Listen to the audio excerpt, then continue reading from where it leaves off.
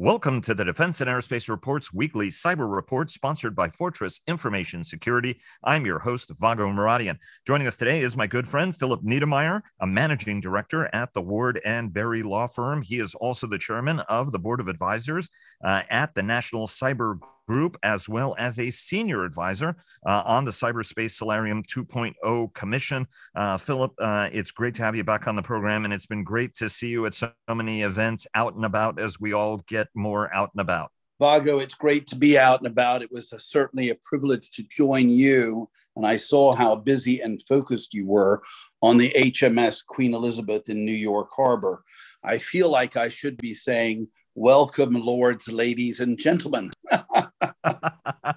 Yeah, indeed. It was an honor to be aboard His Majesty's Navy's flagship. Well it was done. particularly poignant that it was Queen Elizabeth that was there, obviously, with Her Majesty's passing, and indeed Lord Sedwill being the host of the event, and Stephen Watson, and it was certainly very, very thought-provoking, and we're going to get to all of that in a minute. But before we get started, our daily coverage is sponsored by Bell. Our global coverage is sponsored by Leonardo DRS. Fortress Information Security sponsors our weekly cyber report, and Northrop Grumman supports our cyber coverage overall. General Atomics Aeronautical Systems sponsors our strategy coverage. Ultra Intelligence and Communications sponsors our command and control coverage, and our coverage of the Association of the United States Army's annual meeting and trade show was sponsored by Safran and Leonardo DRS. Again, great to have you back on the program. You are a Solarium 2.0 Commission participant.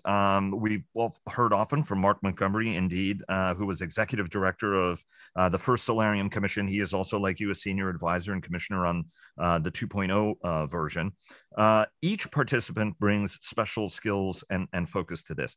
You advised the first Solarium Commission at Chris Inglis's, now the National Cyber Director's, invitation, because you've always been focused on the importance of cyber education and indeed been groundbreaking on that. And your the new group, the National Cyber Group, works on cyber education, but also recruiting and bringing talent into the workplace. You've worked government industry partnerships and also supply chain.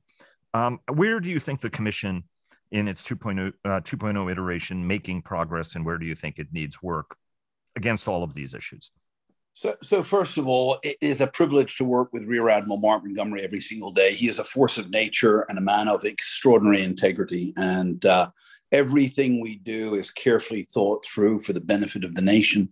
And although we are not perfect by any means, I think the amount of legislative and private sector and academic action that's occurring with now a very, very tiny paid staff and a somewhat larger volunteer staff is truly admirable. In terms of those three check boxes, I will come to education last. The private partnership piece still is a struggle. And we are working on it hard, and we are working through various partnerships. I'm going to highlight Symantec for this discussion. I was just the keynote speaker at their conference in Albany, New York, at the GE Research Center. It was a privilege to be there with my friend Howard Grimes and to talk about the overall mission and to meet many partners who are seeking to take action in the vital supply chain challenge. So if you look at it from a global standpoint and not just the CMMC standpoint, we have a core component which we need to address, and that is the concept that defending our data in manufacturing has to be end-to-end, and we must not offer alternative products that have a cheaper price when they don't contain cybersecurity. So those are the two sort of framed issues that we have to look at. And it isn't just about our supply chain that is the end point of the DoD. It has to be the supply chain of everything, because without that, we are truly not defending our freedom. Yeah, so give us your sense on how the supply chain is doing this, because it leads me to the next question, Philip, right? In the end, cyber, in the decades I've covered it, has been looked at as cybersecurity has been a burden seen as a cost, as opposed to cyber being seen as the critical enabler of everything from economic health to national security. And even though we know that, companies, for example, like Colonial Pipeline, got themselves in hot water by underinvesting in their cybersecurity. So, yes, when you talk about this systemic answer, how do we need to change our mindset to regard cyber and cybersecurity investment as an enabler instead of a burden and a cost, where we sort of nickel and dime ourselves and then pay a terrible price at the other end of it? Yeah, so let's imagine instead of starting out and calling it cybersecurity, let's say it was just cyber. And we were creating the cyber domain to allow for the birth of the digital economy. And then we said that in order to have the digital economy, we needed to defend the data that was transmitted in this cyber thing. And I think that's the mindset we need, because we go back 20 years when the digital economy was in its nascent stage. And we were, 20% of our economy. I'm picking a number. It's not something to go validate or fact check. But say in the early stages, we quickly reached 20 or 30%. And it was sort of a random development in industries. Obviously, banking and financial services were there, and other distribution things became more focused on the development of it. And as accounting practices became integrated and the ability to manufacture and research became part of the sort of check-off boxes of things we included in the data we collected. I mean, we can remember, some of us, when scanning didn't exist in grocery stores. And I always like to look at this, the scanning of a can of beans, right? So you go into the grocery store, you buy one item 25 years ago, and you paid for it with cash, and it was rung out of the register and nobody had a clue that it was actually sold. But now when you go in and you buy that same can of beans, literally it can be set up by the retailer that when that happens, the person growing the beans is notified they've got to start growing more. I mean, I'm stretching it to the nth degree here to make it clear on what we actually do.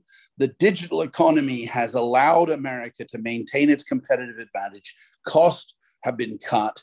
Administrative functions have been much more effective. Management tools have been built around this. And yet we focus on the one end of it, which is the defending of the data. Vital, but really the cost savings and the facilitation and enabling of us, our economy, the US economy, dominating digital economy, is a vital tool for building and growing our business and maintaining our global economic dominance. And if you look around the world, the Benelux countries, the Nordic countries, the UK, Australia, New Zealand, and Britain, and America and Germany really are it. The other countries have only partially digitized their economy, and we have a huge advantage because of it. And what you speak tirelessly, and you mentioned you were just up in Albany, and you too in your own right are a force of nature, Philip, for anybody who knows you and how you engage on so many levels with so many different people. And you're also an evangelist and have been sort of making the case for investment. Our mutual friend JC Vega, co-founder of the Army's Cyber Institute, and another leading thinker, have been making this case. Ultimately, do you think that it's connecting, right? I mean, the administration is working this on many, many more levels. CISA and Jen Easterly are working very, very hard on the issue, on improving industry and government partnership, on improving security. Do you notice in industry kind of, like the big guys get it? The banks were first to get it, as JC would point out, right? Because there was a lot of money at stake. I'd say credit card companies got it before banks did. Okay, but credit card companies and banks. But where are we in the process? And I spent 14 years working for one, so I have a little bit of experience with it. So. Exactly. And you bear the scars. I think you're spot on. And if you look at what occurred, there were a number of runs at trying to create the framework, right? We had a working group at the end of the Bush administration back in 2008. I'm always reminded about that by my dear friend Sean Henry over there at CrowdStrike. Then we had a run at trying to build a framework with the cyberspace moonshot program. And now, under the guidance, if you like, of the great Senator John McCain, we created the Solarium Commission, which created a framework for how to deliberately build a roadmap for our nation's cybersecurity policies. And from that, I believe other agencies were influenced. This is my opinion only, and I'm not speaking on behalf of the commission for clarity here. But I believe that because of that, other agencies and other businesses and the Defense Department all got more clarity on how to build a structure for management of cybersecurity. And yes, all of these things are part of it. And I commend Jen Easterly, our entire team at CISA. I commend what the EOP has done, particularly Chris DeRush, the Fed CISO, and his software definition on a security plan for that. I even commend the European Commission and their initiation of their Cyber Resilience Act. I believe that all of these were somewhat influenced out of our success in creating this path called the Cyberspace Solarium Commission. But do you see a palpable change in how companies are investing and how we can understand on a government side, you can sort of see the progress a little bit more, but what are you picking up given that we're only as strong as our weakest link on this, right? Right. And so if you're Niedermeyer Muradian on a gigantic program, Lockheed may be well defended, but we might not be. And yet we still have a lot of very secret sauce going on. Do you see companies changing their mindset and their investment as a result?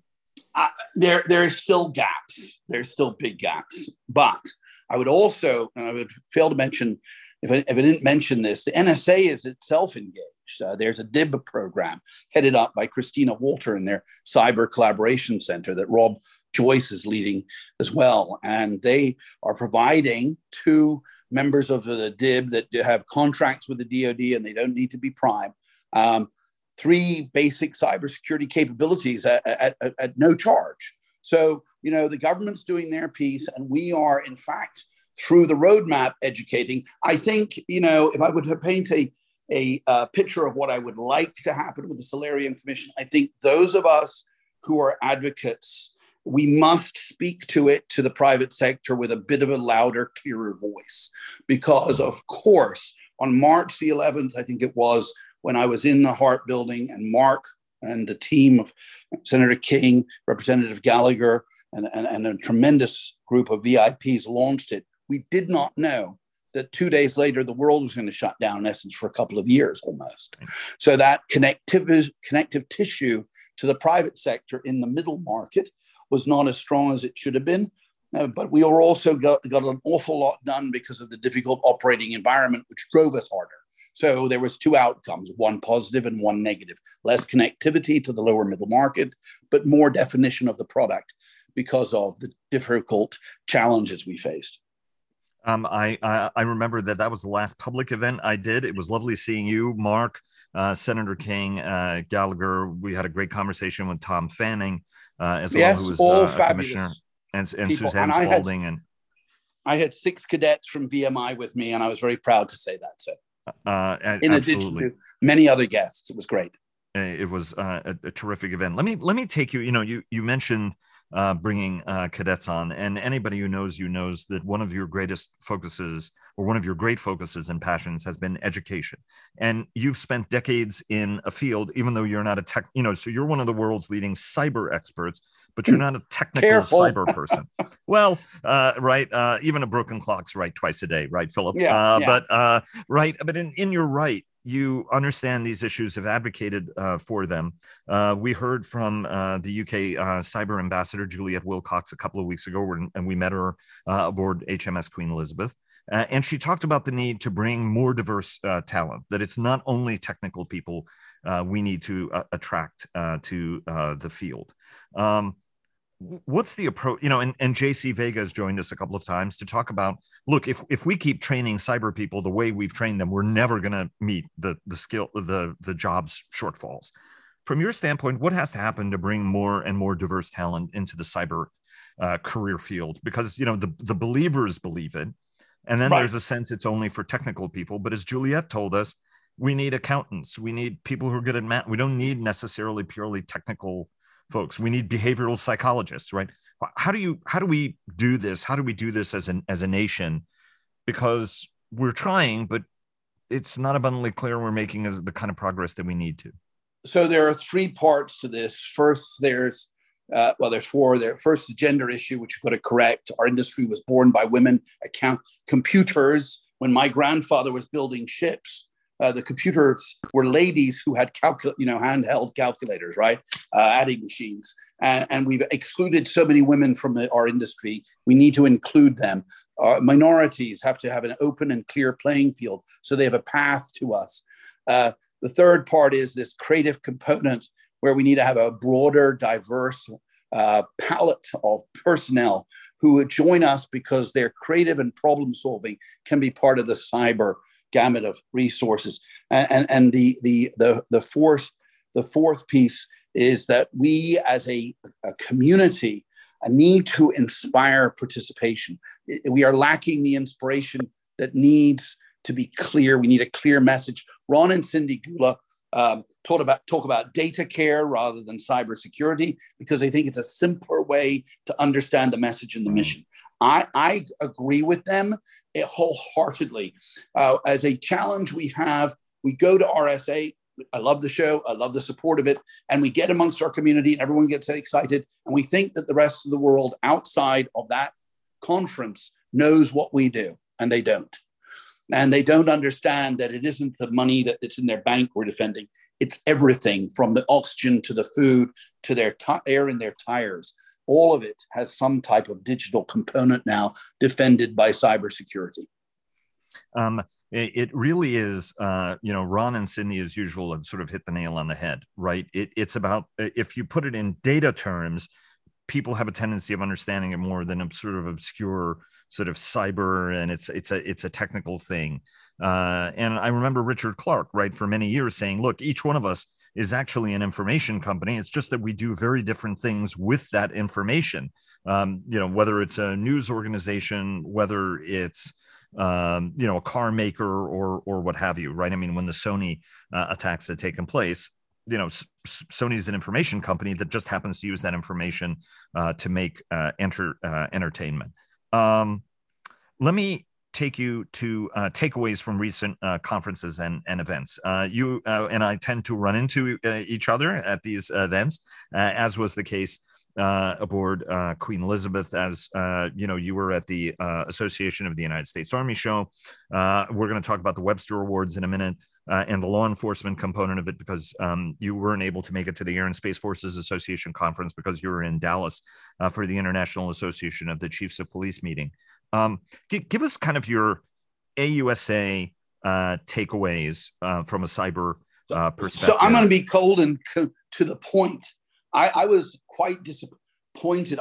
Someone had reached out to me to be a fill-in speaker because someone had to cancel at the last moment. I couldn't because of my schedule, sadly.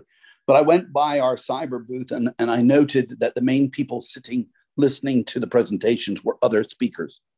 This is wrong. This is bad, and we need to address it. So that's what struck me in the face. I saw some cybersecurity on the floor, and it was being well presented, and we do a great job of presenting in that environment. It's in other environments we struggle. So my comment would be, I was concerned by lack of support of the education series that we had. I think it should have been more engaged, and I was overall, as usual, impressed by those cyber products that were on the floor. And I had some technical people there pointing out to me what their capabilities were, Vagos. I'm always surrounded by John Quigg and Peter Watts and some force of natures that allow me to get the grasp of what this product does and why it's needed. You whenever it comes to cyber, I know you're always very funny about this, but you make it seem as though you're a caveman lawyer. I'm just a caveman and don't know anything about your tort law, and you know a lot more about technical cyber, by the way, than some very, very technical people. But I appreciate your modesty on it. It was interesting that it was cyber. It was the group talking to each other in the cyber warriors corner, whereas in the cyber corner of things, whereas in the warriors corner, it was much, much better attended by a far broader. Much better. And we shouldn't have separated them. I argue it should not have been separated. I would agree with you on that. And in all of these conferences, there is talk about cyber, but it doesn't take sort of as central a role as it needs to have. So if you consider the Future Forum, where cyber was the preeminent discussion point in so many of the conversations, even if it didn't start with that. And that way, it wasn't even the topic, because when it came to Ukraine, the initial onslaught by the Soviets, intentionally said, was so well rebuffed because the well had been well prepared, right? And we had, and I'm not going to mention anything, but there was a lot of preparation work so that the Russians wouldn't be able to just drive their tanks into Kyiv. And it was cyber driven with drones and other things. Yeah. So you mentioned the AFF, right? I mean, there was an enormous. You're right that many of the conversations began as sort of like almost classical, lessons learned and what have you. But then we ended up actually spending an enormous amount of time in these discussions, talking about cyber, talking about innovation, talking about data, talking about artificial intelligence, talking about innovation, indeed, at a very base level. What were some of the other key kind of takeaways? Because you and I were there start to finish. What were the things that jumped out at you that you thought were most interesting? Well, I was disappointed by the fact that there was not formal representation by Finland and Sweden there. And considering that they're on the doorsteps of joining NATO, they should have been. As it happens, I brought Tommi Virtanen, CEO of Ension, a Finnish company, and he was literally the only representation of those two nations present. So that was a negative. On a positive side, access. So I had a deep conversation with General Sanders about actual activities and requirements. And he was proactive and responsive and engaged. And that was reflective of many other of the conversations. There were 3 ministers from the British government there. I do feel that America was either not as well invited as it should have been, or it was a scheduling issue that challenged some attendance. You're being very diplomatic. And when you mean General Sanders, you mean General Sir Patrick Sanders, who's chief of the general staff. I did. And was. And had almost every one of his interjections and conversations were very thoughtful. I mean, it was a terrific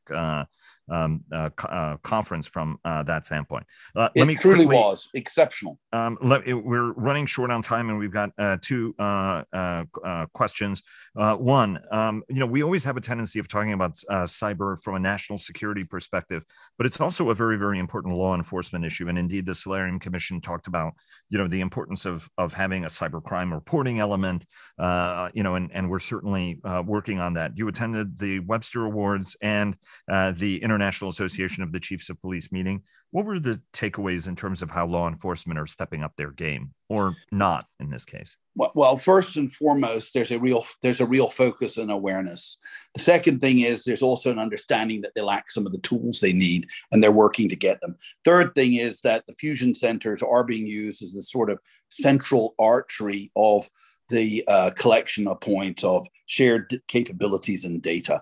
And all of that speaks well to the community. And I think that, with the leadership of people like Ron Brooks, bringing folks together socially and building sort of these networks of great value that he does, and others who are engaged in the technical end, I think from the law enforcement and the policing standpoint, we are moving forward rapidly, and I'm very encouraged. Let me end on a sad note.